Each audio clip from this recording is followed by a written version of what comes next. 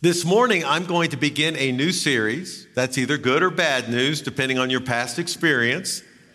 But the new series is Unburdened. Unburdened of what? Well, what is it that keeps you from falling asleep or wakes you up at 2 o'clock in the morning? That's what I'm talking about.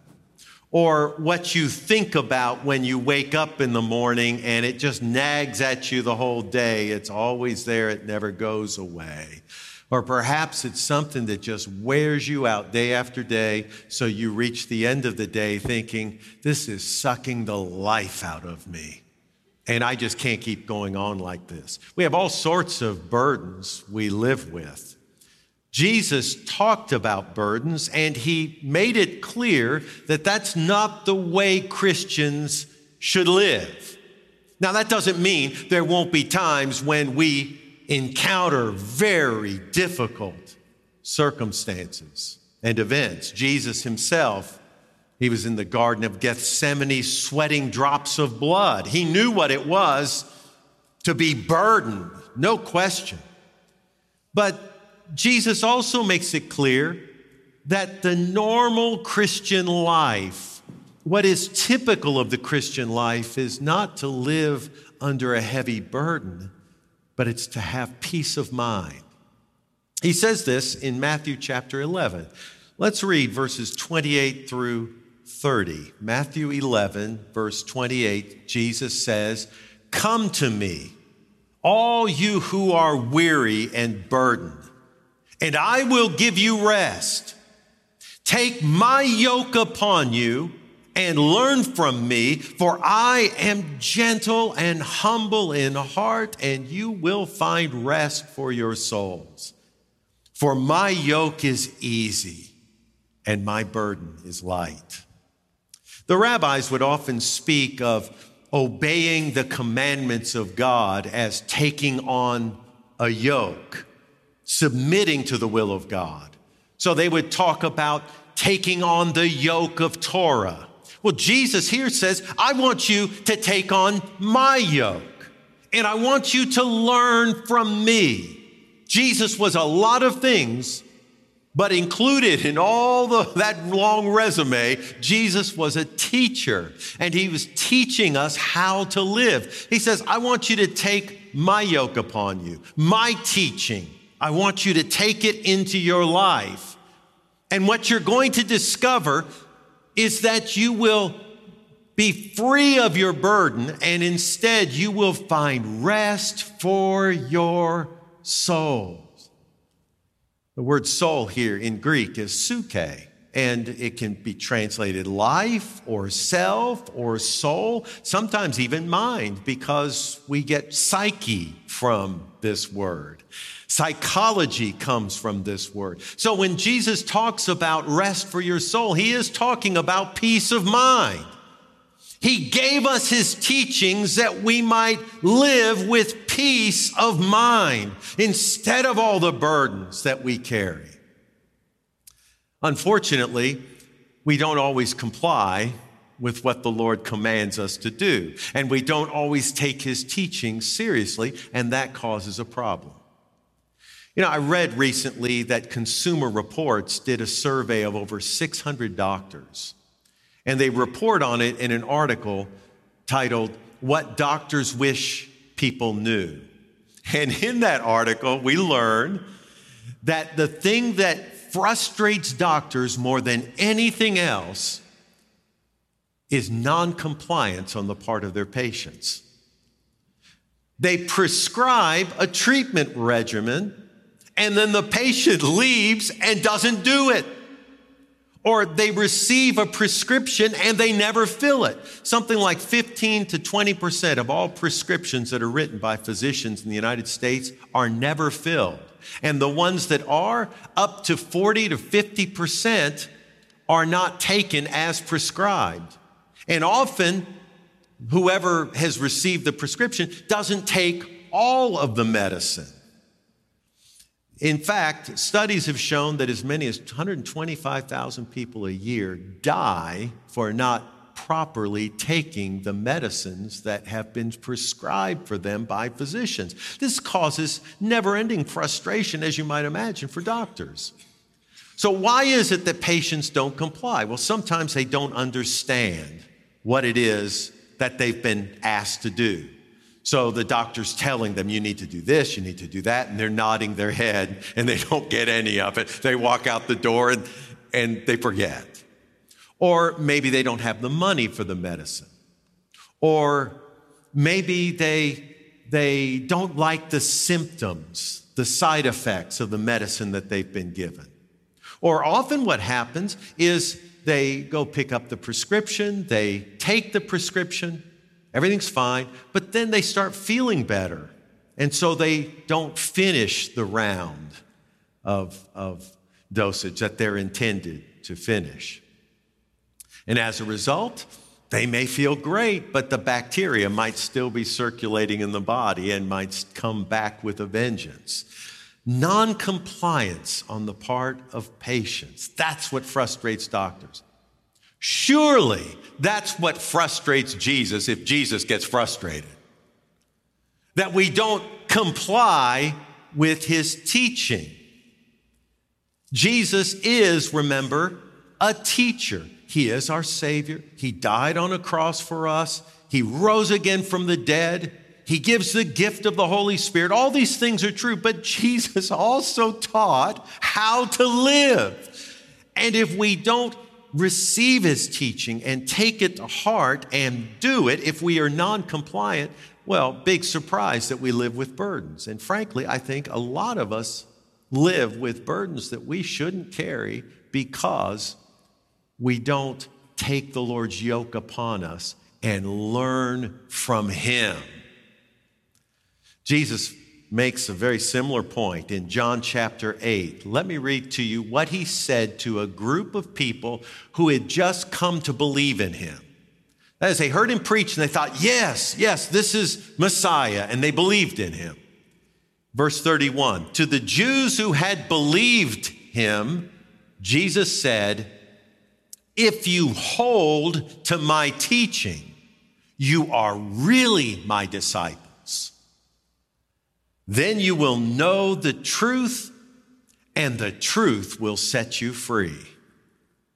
If you hold to my teaching, if you take it to heart, if you let it shape your thoughts and determine your course of life, then you're really my disciples. You can give lip service to following me, but it's when you follow my teaching, when you are compliant with my instructions, it's then that you're really my disciples. Then you'll know the truth, and the truth will set you free. Then you'll find your burdens are light because the Lord is guiding you through life. Now, you notice he speaks of the truth, not my truth. People talk about my truth today, meaning whatever strikes me as being true. But that's more non-compliance. That's like the person who goes to the doctor, hears everything they say, they don't really believe it, so they go home and they Google all their symptoms and prescribe for themselves. They discover my truth, and they're heading for disaster. And that's what it is. Jesus says, if you will hold to my teachings, you will know the truth, and the truth will set you free. No, Jesus, I'm going to Google all the options, and I'm going to discover my truth. No. Also, you notice, he speaks of truth and not feelings. It's very important for us, especially in our culture that puts such a premium on feelings, to understand the priority of truth over feelings. Feelings are really significant, but not for discerning the truth about God, about the world, about other people, about the proper way of life, of right and wrong. Feelings reveal something about you. They might reveal your physiology. That is, there may be something in your body that is causing you to have mood swings one way or the other. More likely, your feelings are going to reveal your perceptions, how you view God and other people and the world. In other words, your thoughts will give rise to feelings. And the thing about feelings is they always feel right. Isn't that true? I have never been angry when my anger didn't convince me that it was justified. Are you the same way? You have a feeling and it has a self-authenticating character to it. But the truth is, it's no better than the thoughts that gave rise to it. And your feelings will feel the same if they're based on truth or if they're based on error. Suppose you walked in this morning and somebody told you, somebody you really trusted, everybody's watching you, everybody's listening to you. They're going to find every flaw, every mistake, and as soon as church is over, they're going to post it on the internet. Now, you believe that. You know how you're feeling at this moment if you believe that. Your stomach's churning inside. You are tense. You are worried. It's messing with you. It doesn't matter that it's not true. If you believe it's going to be true, you're going to have that reaction. So Jesus isn't talking about feelings. Again, feelings are important because sometimes our feelings tell us that we're holding certain beliefs, certain attitudes, certain perspectives. We're perceiving things in certain ways that aren't serving us well, that don't line up with truth. Now, obviously, sometimes knowing the truth will cause you to be sad or depressed for a period of time. Sometimes life is hard. We get that. But the feelings that we have sometimes when they don't obey our will, they sometimes tell us something else is going on. And that's where truth steps in to put things right, to straighten things out in our lives, to bring us to freedom. When I first became a Christian, I didn't know anything. I didn't grow up in church, so I didn't know anything from that. But I did know this. I knew that Billy Graham was a Christian. I knew that. And I knew Billy Graham knew something because, he's Billy Graham. So I got literature from Billy Graham because I thought that will teach me something about being a Christian. And there's this little booklet he had, Peace with God. Did you ever see that? It was distributed in the millions of copies. And in there was a diagram of a train that became famous. You've probably seen this diagram before. And you've got a train and the engine is fact. The car being pulled by the engine is faith. And then the caboose at the end, feelings. Now, feelings are not insignificant. They are part of the train. But what pulls the train, facts, or as I've been talking about, truth. That takes the priority. Faith is a matter of holding to that truth. And then feelings fall in line with that. Now, life is messy. Nobody's perfect. And so it doesn't all work instantaneously and easily. But nonetheless, what the Lord is calling us to is to be guided by truth. Not my truth, and not by feelings, but by what he teaches. If I do that, then it changes my life. Jesus makes this very clear when he first appears on the scene. In the Gospel of Mark, it opens up, first chapter, 15th verse, Jesus arrives and he says, "The time has come. The kingdom of God has come near. Repent and believe the good news." Repent, he says. Metanoeo is in the Greek. It's a verb.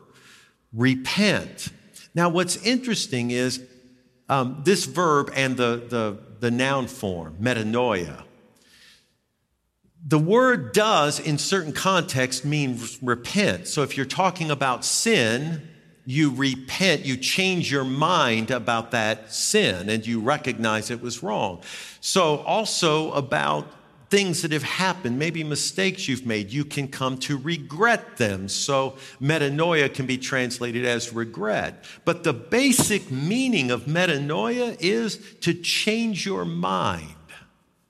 It's to change your mind. It's that simple. It's a much broader concept than repent. Sometimes it means repent in a particular context, but the word itself has a much broader meaning of simply changing your mind. So here's Jesus coming to preach the gospel. And he says, I want you to know a new kingdom has dawned. The kingdom of God has drawn near. So I want you to change your minds. I want you to look at things a different way and believe this good news that I'm declaring to you. Change your mind, your perspective. Align it by truth. That's what he's saying. To do that is to take his yoke upon you, to learn of him, and to find rest for your soul, to find peace of mind. To do that is to hold to the truth and find the truth sets you free. Jesus says, the time has come. The kingdom of God is at hand. Change your mind. Or here's how Paul put it in Romans 12, too. Be not conformed to this world, but be transformed by the what? Renewing of your mind. There in Greek, it's nous for mind. It means mindset. In other words, you got to change your perspective on life. You have to rethink things. Then you are transformed. Metanoia, change your mind, is the word from which we get metamorphosis. We think of metamorphosis as a caterpillar forming a cocoon and then eventually bursting out as a butterfly, transformed. Paul says, be not conformed to this world and its ways of thinking, but be transformed by the renewing of your mind. Let the metamorphosis begin. So this series is going to focus on being unburdened through truth. But here's the thing. We have to deal with particulars. See, when I followed Christ, when I became a Christian, in principle, I decided I am changing my mind. My past, full of sin and error.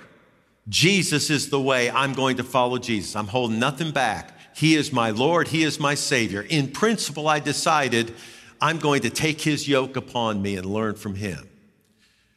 But what I've discovered along the way is that even though in principle I decided it's all out for Jesus, there are a whole lot of areas where I wasn't doing it and haven't done it the way Jesus would have me do it.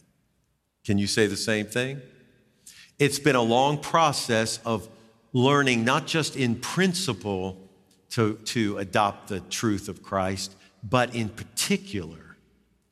So I have to change the way I think about myself, about my life, about what's valuable, about who God is, how God is in relating to me, relating to other people. I have to change my way of understanding other people. See, if I don't, I can find myself in fear, in depression, in so many different dark places because I'm not living in the truth of God and the truth of his kingdom. I'm living in error. So it's one thing to say in principle that, yes, I'm following Christ. It's another to say in particular, in the details, and that's what we're going to do in the next few weeks. We're going to look at the details. We're going to look at the particular areas or many particular areas where our thinking get skewed, where we miss the teaching of Christ, with the direct result that we live with burdens that as Christians we shouldn't live with. So, what I'm asking from you this morning is really very simple. It's that first step, making the commitment in principle, because that's where it has to begin. It has to begin with saying, you know what? My truth, that's nonsense. I need the truth of Christ. My feelings, not unimportant, but also not the first thing and not primary. I need to learn to live from truth, the truth revealed in Jesus Christ. And I'm going to do that. I'm going to follow the truth. For some of us, it might mean a complete change of direction. You've been living your own way for a long time, and what you need to do now, if you want your life really changed, is to say, Jesus, you're my Lord, and I'll follow you. You need to change your mind about what it's all about and decide to follow Jesus. Use the old-fashioned word, repent. On some level, we all need to do that. But I'm asking you, if you don't know Christ, to make that decision today.